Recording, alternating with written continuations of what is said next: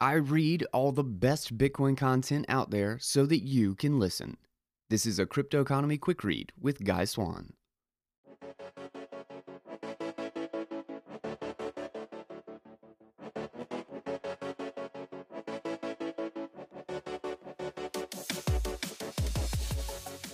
All right, so we have got a longer read today, but it is another great one continuing the Gradually Then Suddenly series on the Unchained Capital blog. And this one is again by Parker Lewis. I believe this is number 7 in this series, if I'm not mistaken. But it is titled Bitcoin is Not Backed by Nothing. So let's go ahead and jump in. Contrary to popular belief, Bitcoin is in fact backed by something. It is backed by the only thing that backs any form of money: the credibility of its monetary properties. Money is not a collective hallucination nor merely a belief system. Over the course of history, various mediums have emerged as money, and each time it has not just been by coincidence. Goods that emerge as money possess unique properties that differentiate them from other market goods.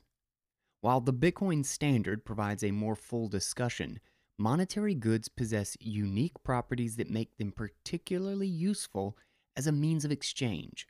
These properties include scarcity, durability, divisibility, fungibility, and portability, among others. With each emergent money, inherent properties of one medium improve upon and obsolete the monetary properties inherent in a pre-existing form of money. And every time a good has monetized, another has demonetized. Essentially, the relative strengths of one monetary medium outcompete that of another, and Bitcoin is no different. It represents a technological advancement in the global competition for money. It is the superior successor to gold and the fiat money systems that leveraged gold's monetary properties. Bitcoin is outcompeting its analog predecessors on the basis of its monetary properties.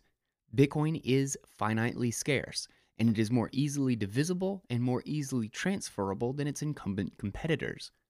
It is also more decentralized, and as a derivative, more resistant to censorship or corruption.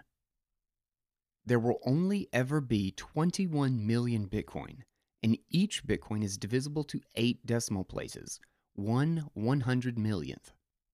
Value can be transferred to anyone and anywhere in the world on a permissionless basis, and final settlement does not rely on any third party. In aggregate, its monetary properties are vastly superior to any other form of money used today. And these properties do not exist by chance, nor do they exist in a vacuum. The emergent monetary properties in Bitcoin are secured and reinforced through a combination of cryptography, a network of decentralized nodes enforcing a common set of consensus rules, and a robust mining network ensuring the integrity and immutability of Bitcoin's transaction ledger. The currency itself is the keystone which binds the system together, creating economic incentives that allow the security columns to function as a whole. But even still, Bitcoin's monetary properties are not absolute.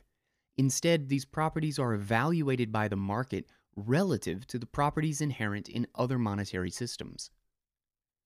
Recognize that every time a dollar is sold for Bitcoin, the exact same number of dollars and Bitcoin exist in the world. All that changes is the relative preference of holding one currency versus another. As the value of Bitcoin rises, it is an indication that market participants increasingly prefer holding Bitcoin over dollars.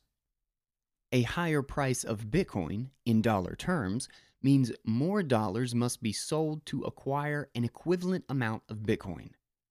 In aggregate, it is an evaluation by the market of the relative strength of monetary properties. Price is the output. Monetary properties are the input.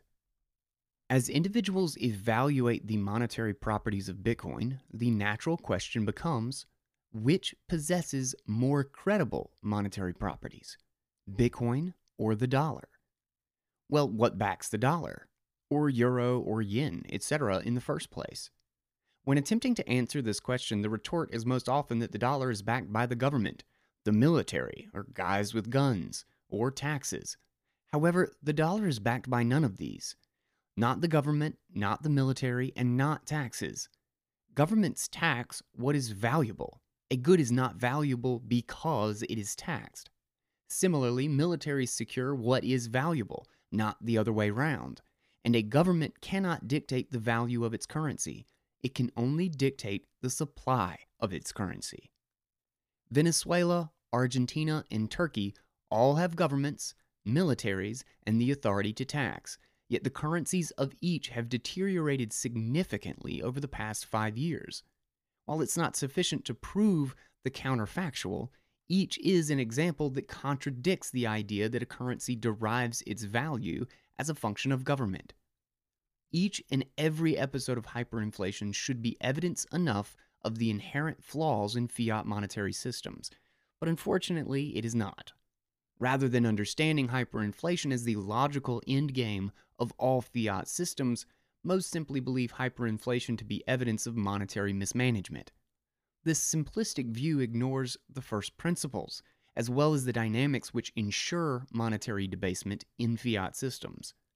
While the dollar is structurally more resilient as a global reserve currency, the underpinning of all fiat money is functionally the same, and the dollar is merely the strongest of a weak lot. Once the mechanisms that back the dollar and all fiat systems is better understood, it provides a baseline to then evaluate the mechanisms that back Bitcoin. Why does the dollar have value? The value of the dollar did not emerge on the free market. Instead, it emerged as a fractional representation of gold and silver initially. Essentially, the dollar was a solution to the inherent limitations in the convertibility and transferability of gold. Its inception was dependent on the monetary properties of base metals, rather than properties inherent in the dollar itself. It was also initially a system based on trust. Accept dollars and trust that it can be converted back to gold at a fixed amount in the future. Gold's limitation and ultimate failure as money is the dollar system, and without gold, the dollar would have never existed in its current construct. For a quick review of the dollar's history with gold. 1900. The Gold Standard Act of 1900 established that gold was the only metal convertible to the dollar. Gold convertible to dollars at $20.67 per ounce. 1913. The Federal Reserve was created as part of the Federal Reserve Act of 1913. 1933. President Roosevelt banned the hoarding or saving of gold via Executive Order 6102, requiring citizens to convert gold to dollars at $20.67 per ounce or face a penalty in the form of a fine up to $10,000 and or up to 5 to 10 years imprisonment. 1934. President Roosevelt signed the Gold Reserve Act, devaluing the dollar by approximately 40% to $35 per ounce of gold. 1944. Bretton Woods Agreement formalized the ability of foreign governments and central banks to convert gold to dollars and vice versa at $35 per ounce and established fixed exchange ratios between dollars and other foreign currencies. 1971. President Nixon officially ended all convertibility of dollars to gold, effectively ending the Bretton Woods system. The value of the dollar was changed to $38 per ounce of gold. 1973. The U.S. government repriced gold to $42 per ounce. 1976. The U.S. government then decoupled the value of the dollar from gold altogether in 1976. Over the course of the 20th century, the dollar transitioned from a reserve-backed currency to a debt-backed currency. While most people never stop to consider why the dollar has value in the post-gold era, the most common explanation remains that it is either a collective hallucination, i.e., the dollar has value simply because we all believe it does, or that it is a function of the government, the military, and taxes. Neither explanation has any basis in first principles, nor is it the fundamental reason why the dollar retains value. Instead, today, the dollar maintains its value as a function of debt and the relative scarcity of dollars to dollar denominated debt. In the dollar world, everything is a function of the credit system. Nominal GDP is functionally dependent on the size and growth of the credit system, and taxes are a derivative of nominal GDP. The mechanisms that fund the government, taxes, and deficit spending are both dependent on the credit system, and it is the credit system that allows the dollar to function in its current construct. The size of the credit system is several times larger than nominal GDP because the credit system is also orders of magnitude larger than the base money supply. Economic activity is largely coordinated by the allocation and expansion of credit. However, the growth of the credit system has far outpaced the growth of GDP over the course of the last 3 decades. The chart below indexes the rate of change of the credit system compared to the rate of change of both nominal GDP and federal tax receipts from 1987 to today. In the Fed's system, credit expansion drives nominal GDP, which ultimately dictates the nominal level of federal tax receipts. Today, there is $73 trillion of debt, fixed maturity or fixed liability, in the U.S. credit system, according to the Federal Reserve.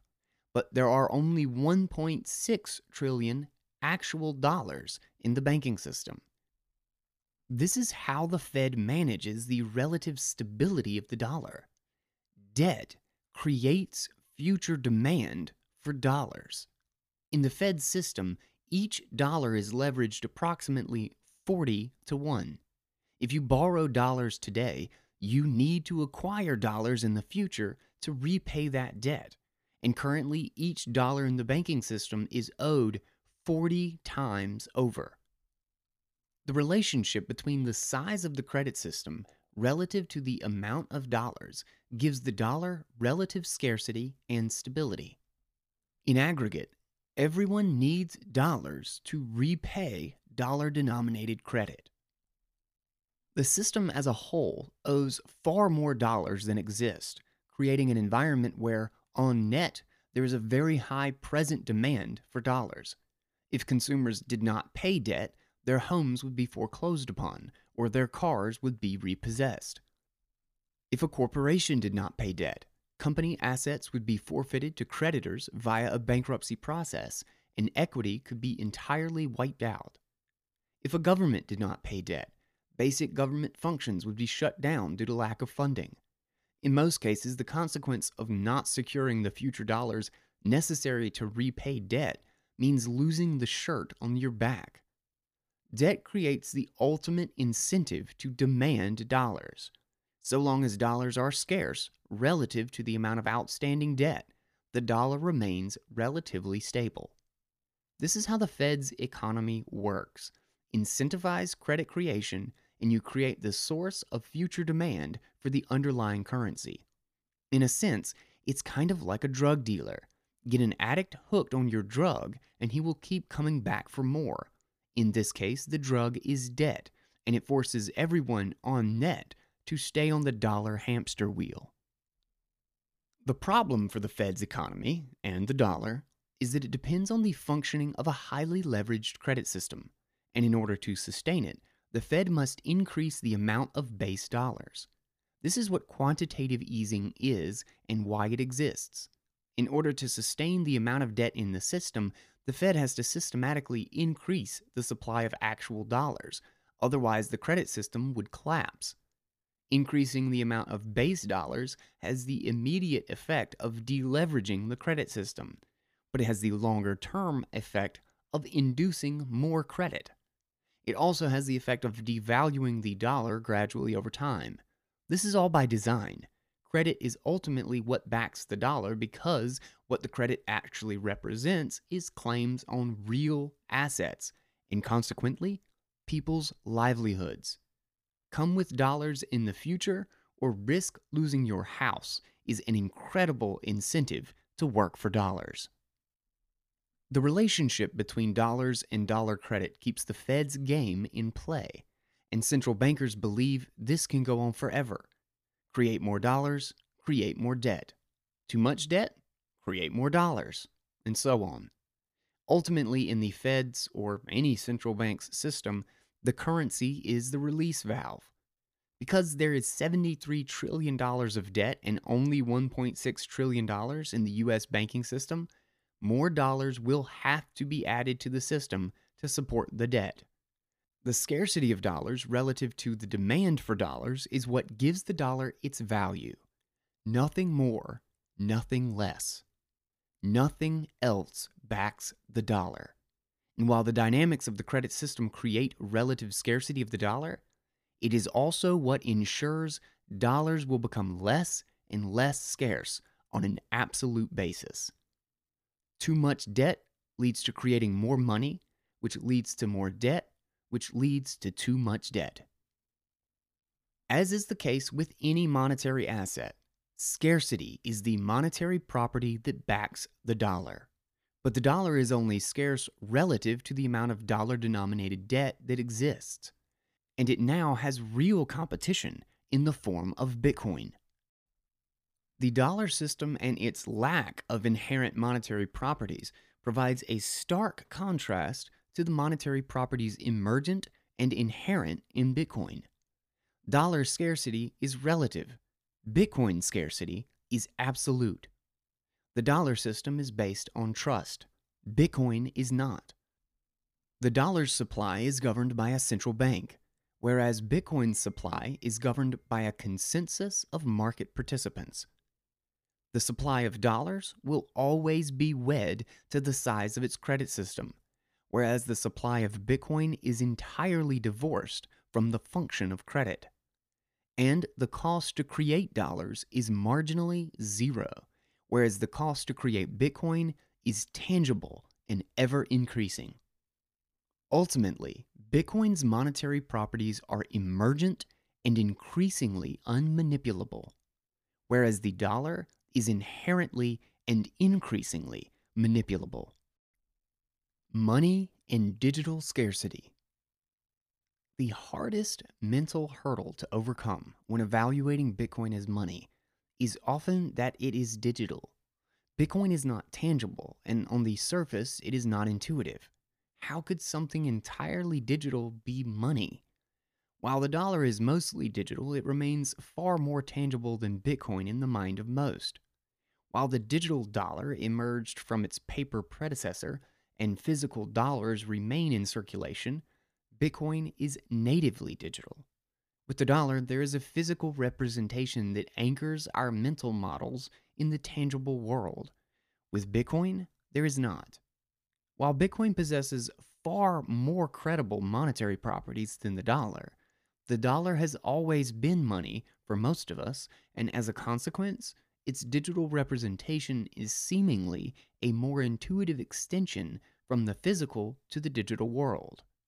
While the dollar's basis as money is anchored in time, and while its digital nature may seem more tangible, Bitcoin represents finite scarcity. The supply of the dollar, on the other hand, has no limits.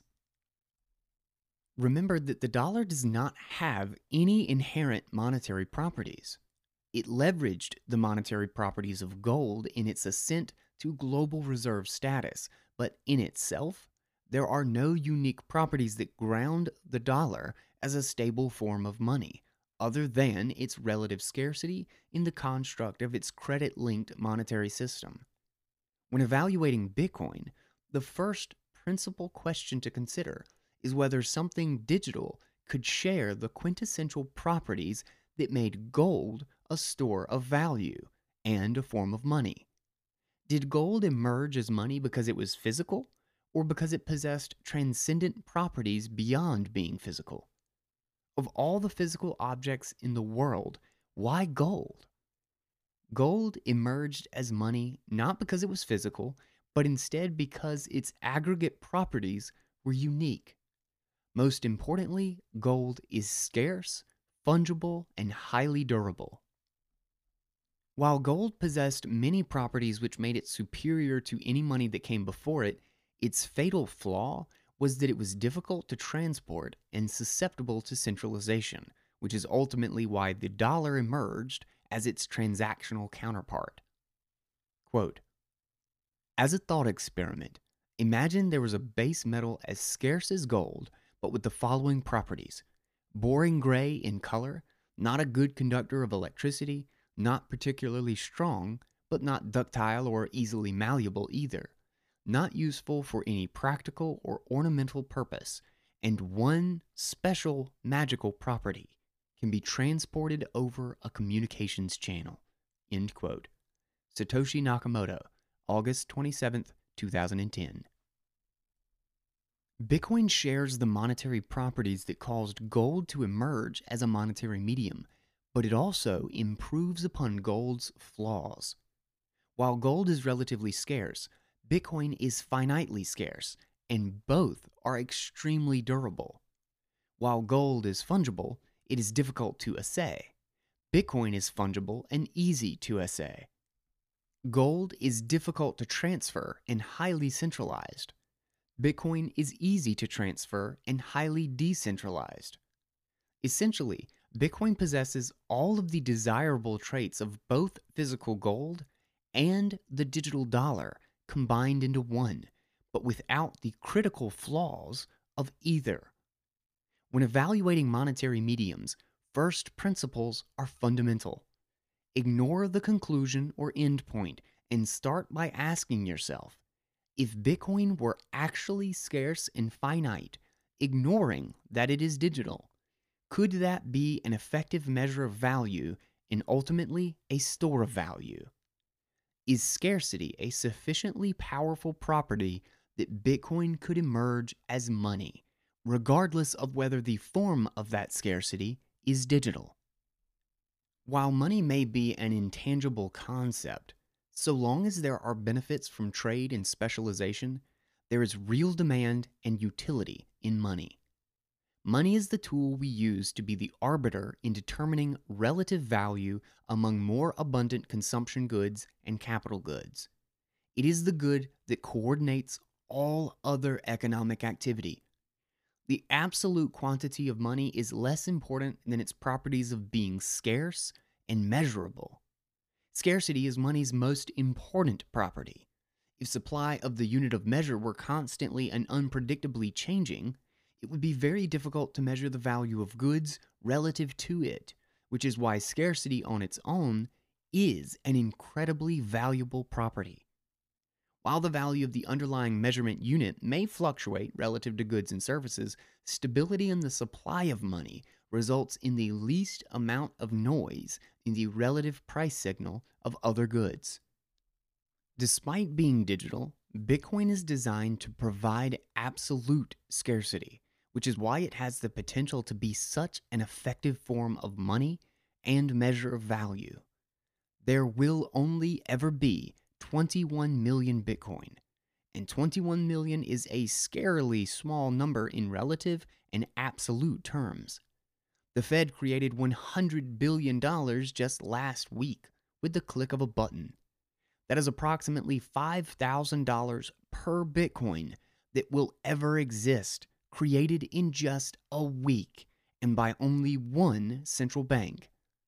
To provide broader context, the Federal Reserve, the Bank of Japan, and the European Central Bank have collectively created $10 trillion worth of new money since the financial crisis, the equivalent of approximately $500,000 per Bitcoin. Despite dollars, euro, yen, and Bitcoin all being digital, Bitcoin is the only medium that is tangibly scarce and the only one with inherent monetary properties.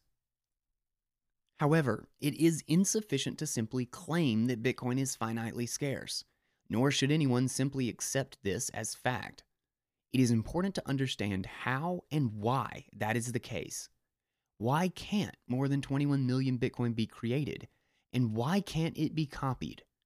Why is Bitcoin secure, and why can't it be manipulated? While there are countless building blocks that collectively allow Bitcoin to function with a reliably fixed supply, there are three key columns of security within the Bitcoin network, which are woven together and reinforced by the economic incentives of the currency itself.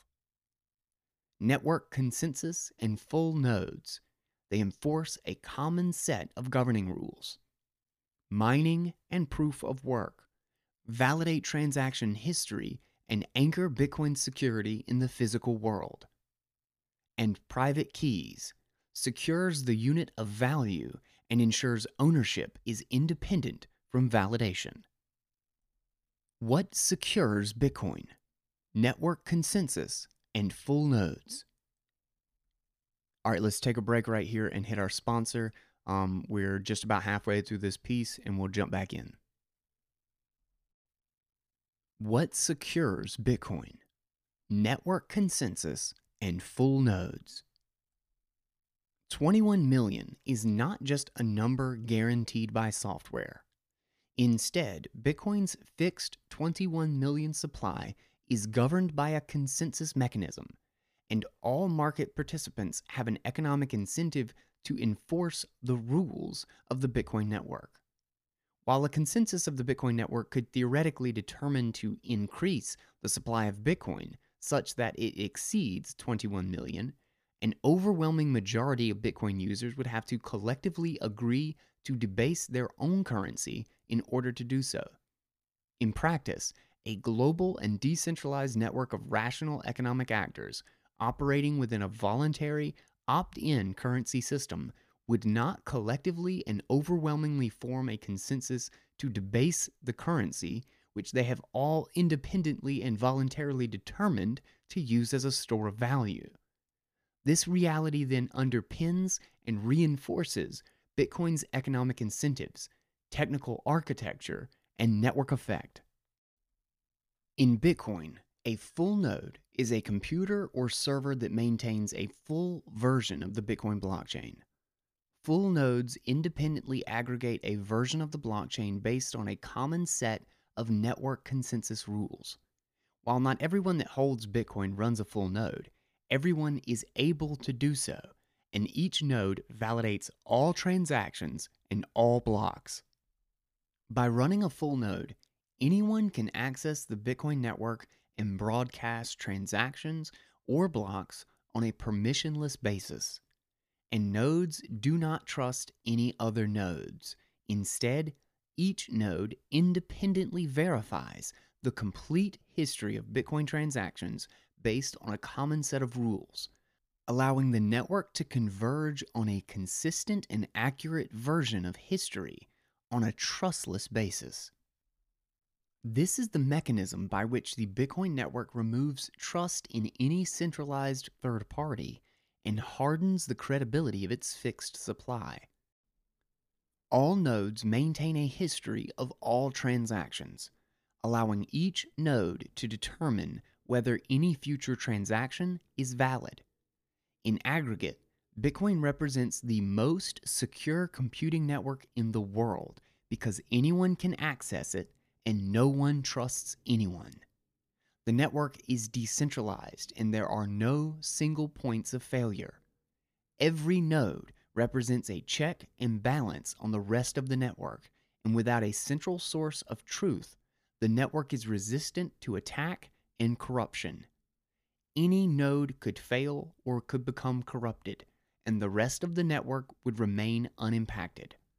The more nodes that exist, the more decentralized Bitcoin becomes, which increases redundancy, making the network harder and harder to corrupt or censor. Each full node enforces the consensus rules of the network, a critical element of which is the currency's fixed supply. Each Bitcoin block includes a predefined number of Bitcoin to be issued, and each Bitcoin transaction must have originated from a previously valid block in order to be valid. Every 210,000 blocks, the Bitcoin issued in each valid block is cut in half until the amount of Bitcoin issued ultimately reaches zero in approximately 2140, creating an asymptotic capped supply schedule. Because each node independently validates every transaction and every block, the network collectively enforces the fixed 21 million supply. If any node broadcasts an invalid transaction or block, the rest of the network would reject it and the node would fall out of consensus. Essentially, any node could attempt to create excess Bitcoin, but every other node has an interest in ensuring the supply of Bitcoin is consistent with the predefined fixed limit. Otherwise, the currency would be arbitrarily debased at the direct expense of the rest of the network. Separately, anyone within or outside the network could copy Bitcoin's software to create a new version of Bitcoin. But any units created by such a copy would be considered invalid by the nodes operating within the Bitcoin network. Any subsequent copies or units would not be considered valid, nor would anyone accept the currency as Bitcoin. Each Bitcoin node independently validates whether a Bitcoin is a Bitcoin, and any copy of Bitcoin would be invalid, as it would not have originated from a previously valid Bitcoin block. It would be like trying to pass off monopoly money as dollars. You can wish it to be money all you want, but no one would accept it as Bitcoin, nor would it share the emergent properties of the Bitcoin network. Running a Bitcoin full node allows anyone to instantly assay whether a Bitcoin is valid, and any copy of Bitcoin would be immediately identified as counterfeit. The consensus of nodes determines the valid state of the network within a closed loop system. Anything that occurs beyond its walls is as if it never happened. What secures Bitcoin? Mining and proof of work. As part of the consensus mechanism, certain nodes, referred to as miners, perform Bitcoin's proof of work function to add new Bitcoin blocks to the blockchain. This function validates the complete history of transactions and clears pending transactions. The process of mining is ultimately what anchors Bitcoin's security in the physical world. In order to solve blocks, miners must perform trillions of cryptographic computations, which require expending significant energy resources. Once a block is solved, it is proposed to the rest of the network for validation. All nodes, including other miners, verify whether a block is valid based on a common set of network consensus rules discussed previously. If any transaction in the block is invalid, the entire block is invalid. Separately, if a proposed block does not build on the latest valid block, i.e., the longest version of the blockchain, the block is also invalid. For context, at 90 exahashes per second, the Bitcoin network currently consumes approximately 9 gigawatts of power, which translates to around $11 million per day, or around $4 billion per year of energy at a marginal cost of 5 cents per kilowatt hour, rough estimates. Blocks are solved on average every 10 minutes, which translates to approximately 144 blocks per day. Across the network, each block costs approximately $75,000 to solve, and the reward per block is approximately $100,000, 12.5 new Bitcoin times $8,000 per Bitcoin, excluding transaction fees. The higher the cost to solve a block, the more costly the network is to attack. The cost to solve a block represents the tangible resources it requires to write history to the Bitcoin transaction ledger. As the network grows, the network becomes more fragmented, and the economic value compensated to miners in aggregate increases. From a game theory perspective, more competition and greater opportunity cost makes it harder to collude, and all network nodes validate the work performed by miners, which serves as a constant check and balance. And recall that a predefined number of Bitcoin are issued in each valid block. That is, until the 21 million limit is reached. The Bitcoin issued in each block combined with network transaction fees represent the compensation to miners for performing the proof of work function. The miners are paid in Bitcoin to secure the network. As part of the block construction and proposal process, miners include the predefined number of Bitcoin to be issued as compensation for expending tangible, real world resources to secure the network. If a miner were to include an amount of Bitcoin inconsistent with the predefined supply schedule as compensation, the rest of the network would reject the block as invalid. As part of the security function, miners must validate and enforce the fixed supply of the currency in order to be compensated. Miners have material skin in the game in the form of upfront capital costs and energy expenditure, and invalid work is not rewarded.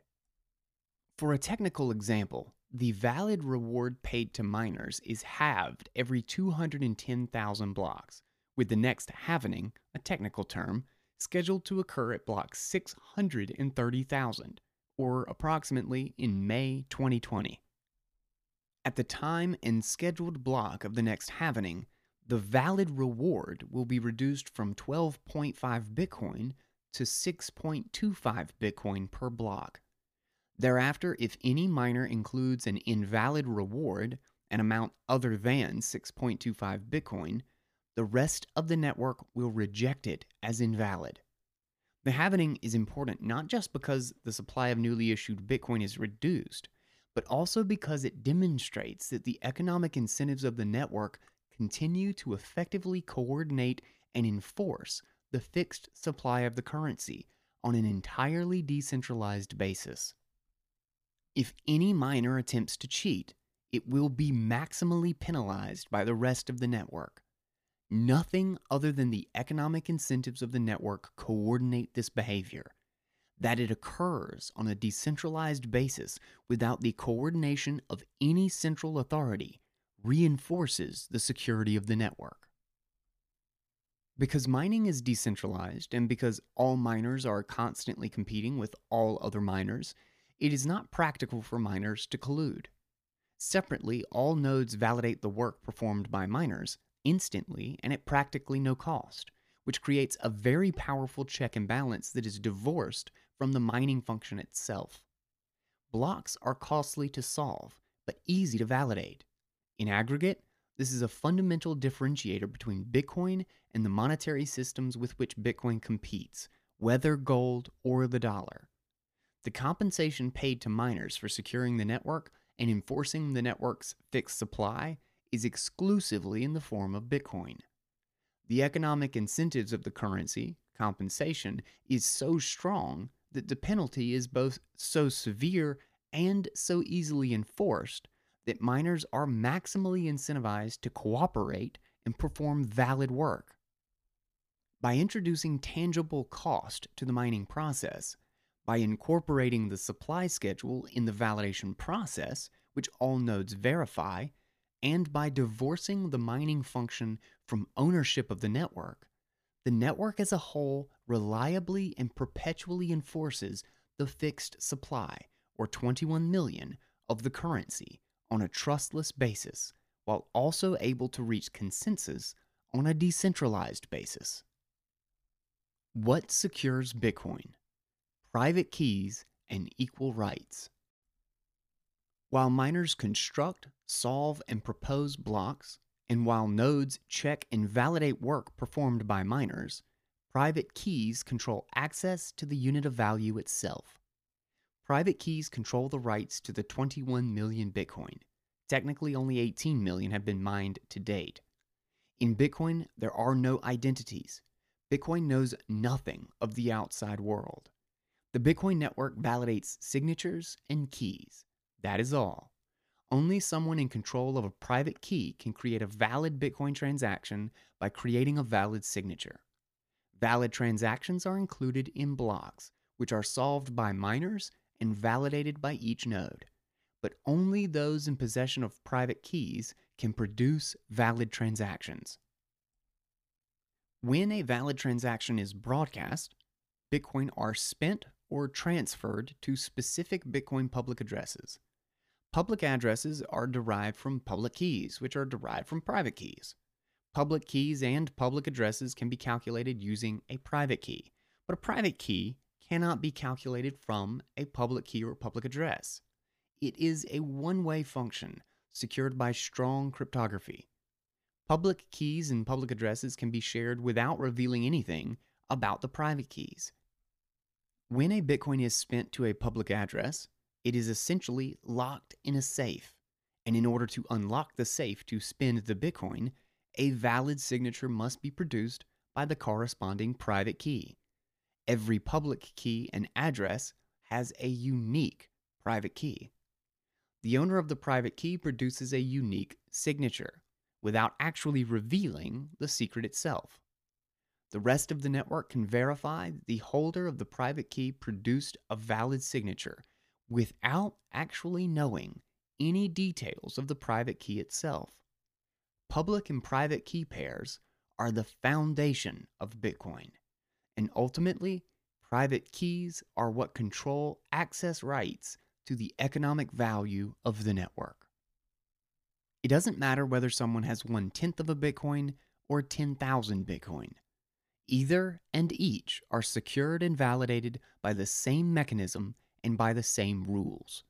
Everyone has equal rights. Regardless of the economic value, each Bitcoin and Bitcoin address is treated identically within the Bitcoin network. If a valid signature is produced, the transaction is valid, and it will be added to the blockchain if a transaction fee is paid. If an invalid signature is produced, the network will reject it as invalid.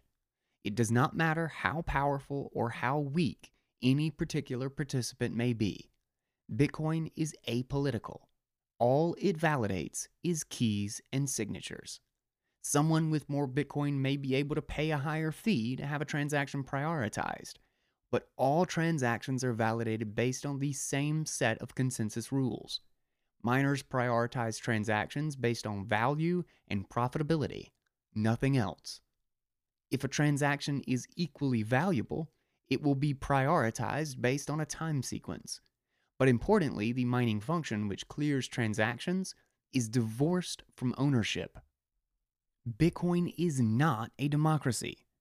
Ownership is controlled by keys, and every Bitcoin transaction is evaluated based on the same criteria within the network. It is either valid or it is not. And every Bitcoin must have originated within a block consistent with the 21 million supply schedule in order to be valid. This is why users controlling keys is such a significant ethos in Bitcoin. Bitcoin are extremely scarce, and private keys are the gatekeeper to the transfer of every Bitcoin. The saying goes, not your keys, not your Bitcoin. If a third party controls your keys, such as a bank, that entity is in control of your access to the Bitcoin network, and it would be very easy to restrict access or seize funds in such a scenario. While many people choose to trust a bank-like entity, the security model of Bitcoin is unique. Not only can each user control their own private keys, but each user can also access the network on a permissionless basis and transfer funds to anyone, anywhere in the world. This is only possible if a user is in control of a private key. In aggregate, users controlling private keys decentralize the control of the network's economic value, which increases the security of the network as a whole.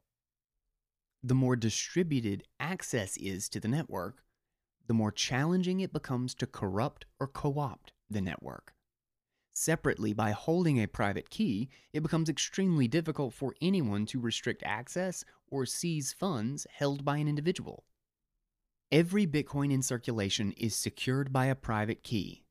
Miners and nodes may enforce that 21 million Bitcoin will ever exist, but the valid Bitcoin that do exist are ultimately controlled and secured by a private key. Bitcoin versus. In summary, the supply of Bitcoin is governed by a network consensus mechanism, and miners perform a proof of work function that grounds Bitcoin's security in the physical world. As part of the security function, miners get paid in Bitcoin to solve blocks, which validate history and clear pending Bitcoin transactions. If a miner attempts to compensate themselves in an amount inconsistent with Bitcoin's fixed supply, the rest of the network will reject the miner's work as invalid. The supply of the currency is integrated into Bitcoin's security model, and real-world energy resources must be expended in order for miners to be compensated. Still yet, every node within the network validates the work performed by all miners, such that no one can cheat without a material risk of penalty. Bitcoin's consensus mechanism and validation process ultimately governs the transfer of ownership of the network, but ownership of the network is controlled and protected by individual private keys held by users of the network. Set aside any preconceived notions of what money is, and imagine a currency system that has an enforceably scarce and fixed supply. Anyone in the world can connect to the network on a permissionless basis, and anyone can send transactions to anyone anywhere in the world. Everyone can also independently and easily validate the supply of the currency as well as ownership across the network.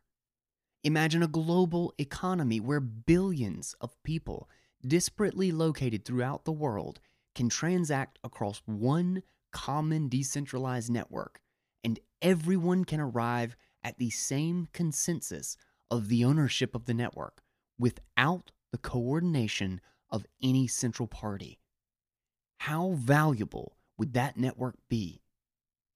Bitcoin is valuable because it is finite, and it is finite because it is valuable. The economic incentives and governance model of the network reinforce each other. The cumulative effect is a decentralized and trustless monetary system with a fixed supply that is global in reach and accessible by anyone. Because Bitcoin has inherent and emergent monetary properties, it is distinct from all other digital monies. While the supply of Bitcoin remains fixed and finitely scarce, central banks will be forced to expand the monetary base in order to sustain the legacy system. Bitcoin will become a more and more attractive option as more market participants figure out that future rounds of quantitative easing are not just a central bank tool, but a necessary function to sustain the alternate and inferior option. Before Bitcoin, everyone was forced to opt into this system by default. Now that Bitcoin exists, there is a viable alternative. Each time the Fed returns with more quantitative easing to sustain the credit system, more and more individuals will discover that the monetary properties of Bitcoin are vastly superior to the legacy system, whether the dollar, euro, or yen. Is A better than B? That is the test. In the global competition for money, Bitcoin has inherent monetary properties that the fiat monetary system lacks. Ultimately, Bitcoin is backed by something, and it's the only thing that backs any money: the credibility of its monetary properties. And that will conclude Bitcoin is not backed by nothing.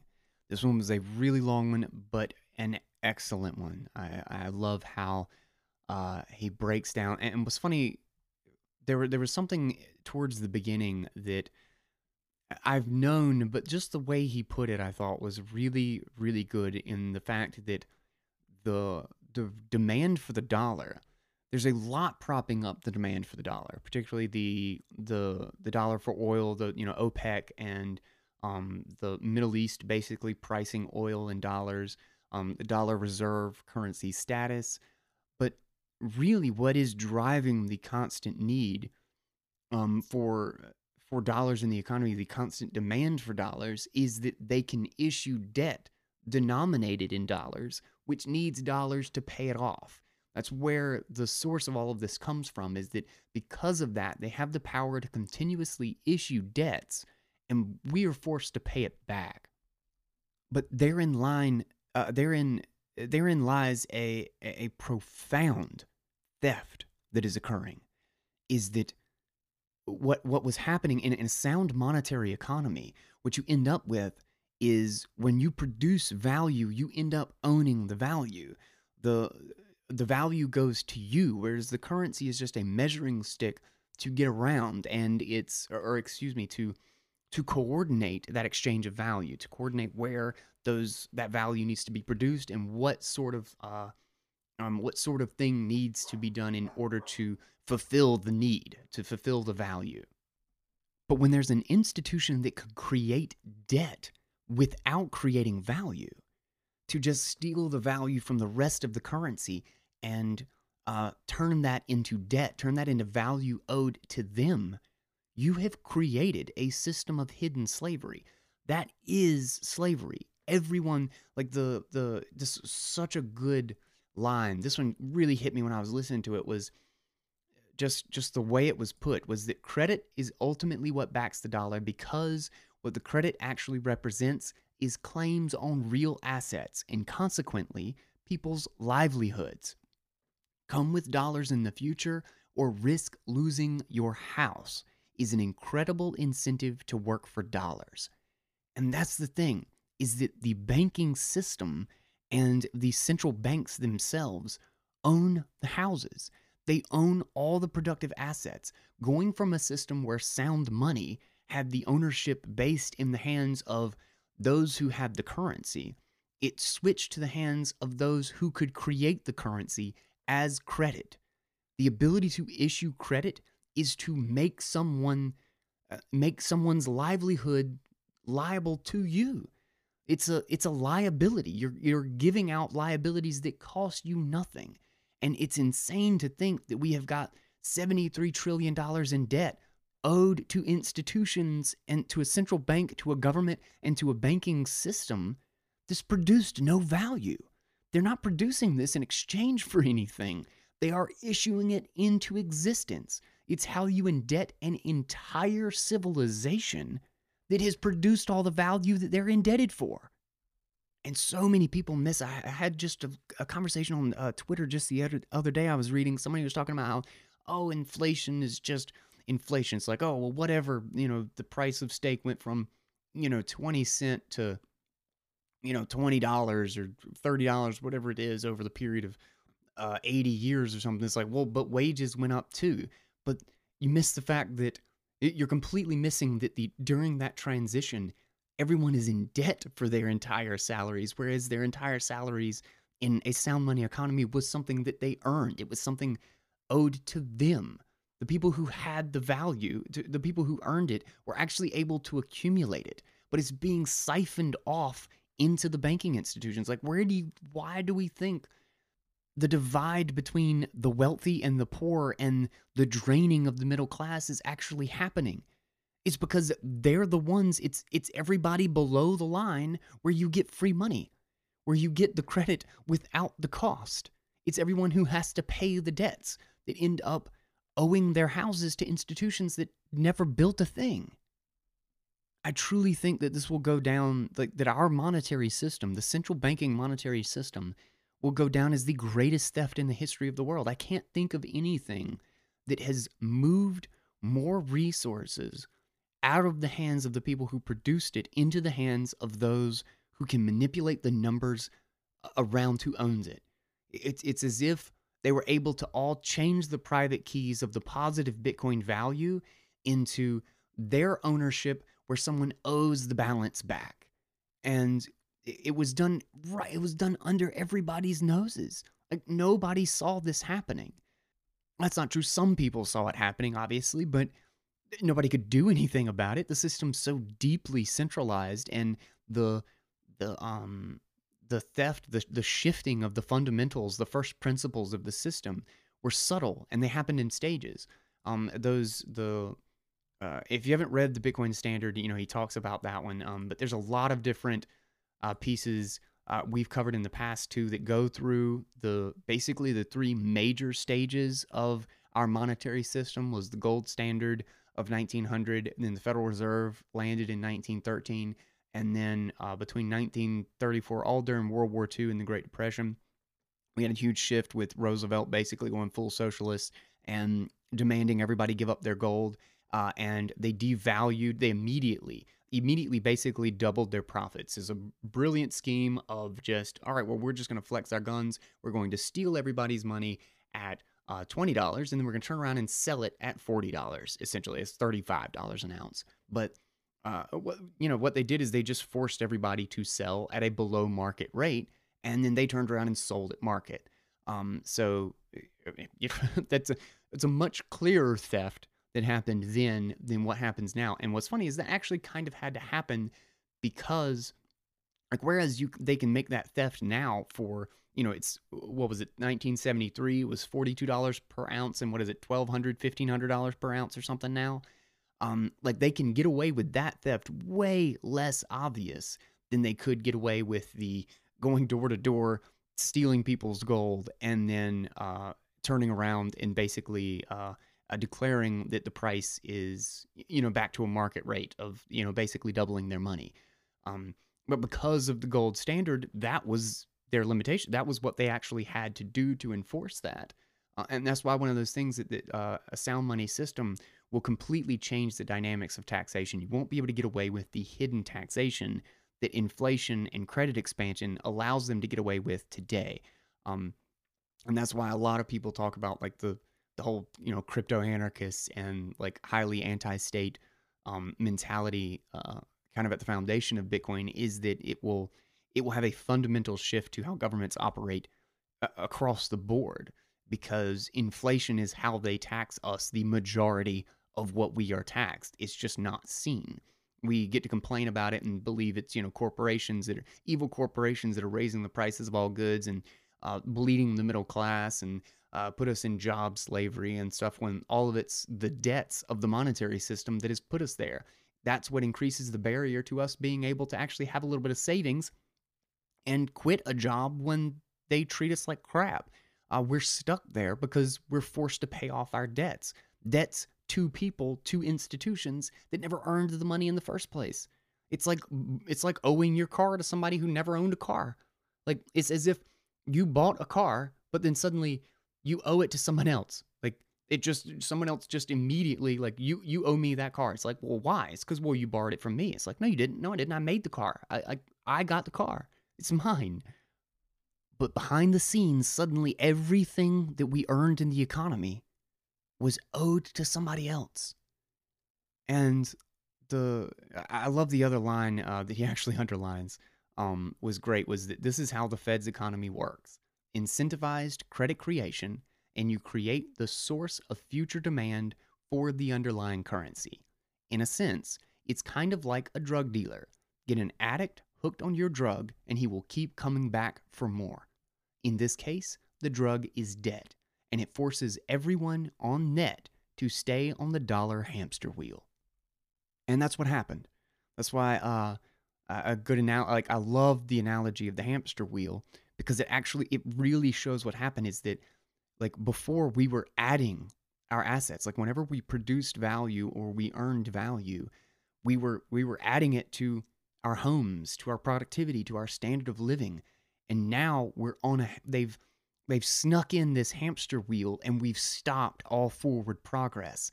Everything excess that's being produced, they're siphoning away from us. So while the economy gets 5% more productive, we don't get 5% wealthier. We stay the same. And that's how they're confiscating all the incredible productive increases of the economy that are created by the internet, that they're chipping away at the standard of living by making it only viable to maintain through debts that they're sneaking in behind the door. Like, we were all walking forward, and somehow we're all on a hamster wheel now, and we don't know when the transition actually occurred. If you've ever heard the story about how do you catch somebody was like, how do you catch antelope or something like that. Somebody tried to go out to, like, Australia and essentially pin wild animals like antelope or something like that, something that was not farmed beforehand, and um, uh, it was like this big contest is like, oh, you'll never do that. Nobody can farm this animal. You'll never catch them. They're wild and they're fast and all this good stuff. And what the guy did is he goes and he sets out a bunch of food for the antelope or whatever the animal is, and he puts up.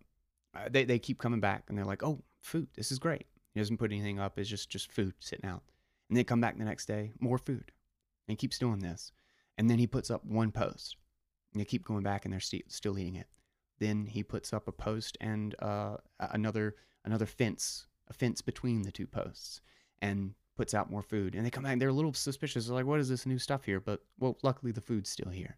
And he keeps doing this over, and he keeps adding posts and new links to the fence until he's just got one doorway into this thing. And all these animals are coming to get this food just as they've been doing for months at this point. And after he puts out the food the last time, they go in and he closes the gate behind him. And because he did it one post, one link of fence essentially at a time, they never saw it coming. And suddenly they went from completely free to completely trapped. And there's no explicit moment where it was obvious that that was happening. It was incremental, it was snuck up on them. And that's what our monetary system has done to us, done to the American economy. We are indebted.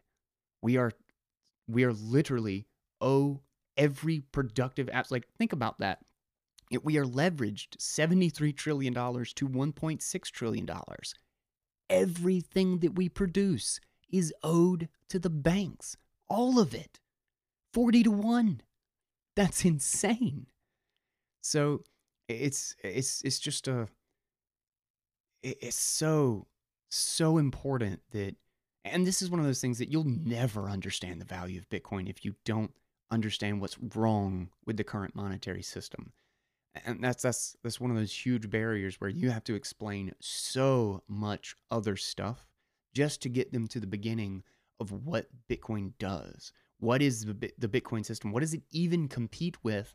And how do you compare the two? And that's how we get to the Bitcoin versus section, which we've gone over a million different times about how nodes, mining, and proof of work, and all the brilliant system that Satoshi created in an independent economic incentive structure that's a closed loop that secures a monetary policy in a decentralized fashion. It's an unbelievable breakthrough. And what's most fascinating about it is that it's not any single invention.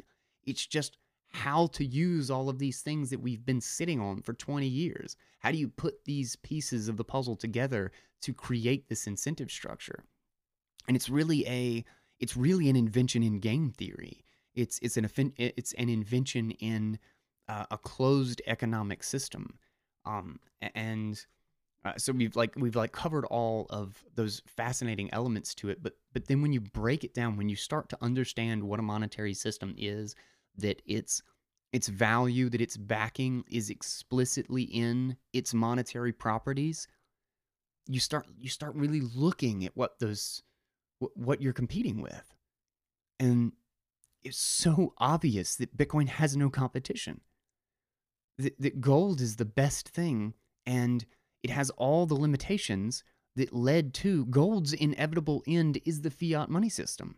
Like, we already know how that story plays out. And Bitcoin is just an entirely different beast. And it totally changes the game. It has none of the fundamental limitations or ability to corrupt that something like the gold, any centralized system, has in comparison to it. And the ability for all of its users to check and enforce their own monetary policy, that it has unbelievably profound impact on the political dynamic of the world.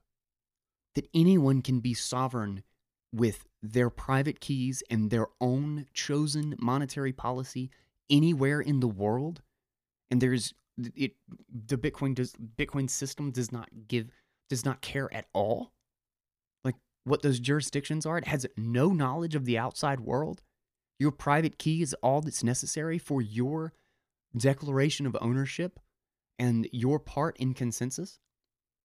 That is so revolutionary, and the fact that so many people miss. I mean, just the other day, it was posted in the Crypto Economy crew. They're trying to get see if the Raleigh, I think it's the subreddit or whatever, see if anybody would come out to a Raleigh Bitcoin birthday bash. And it's so funny, the magic internet money, oh, the silly, no, I don't like Ponzi schemes, or like all this stuff. Like the response is just it makes you chuckle. Just the profound ignorance of something that has such massive potential.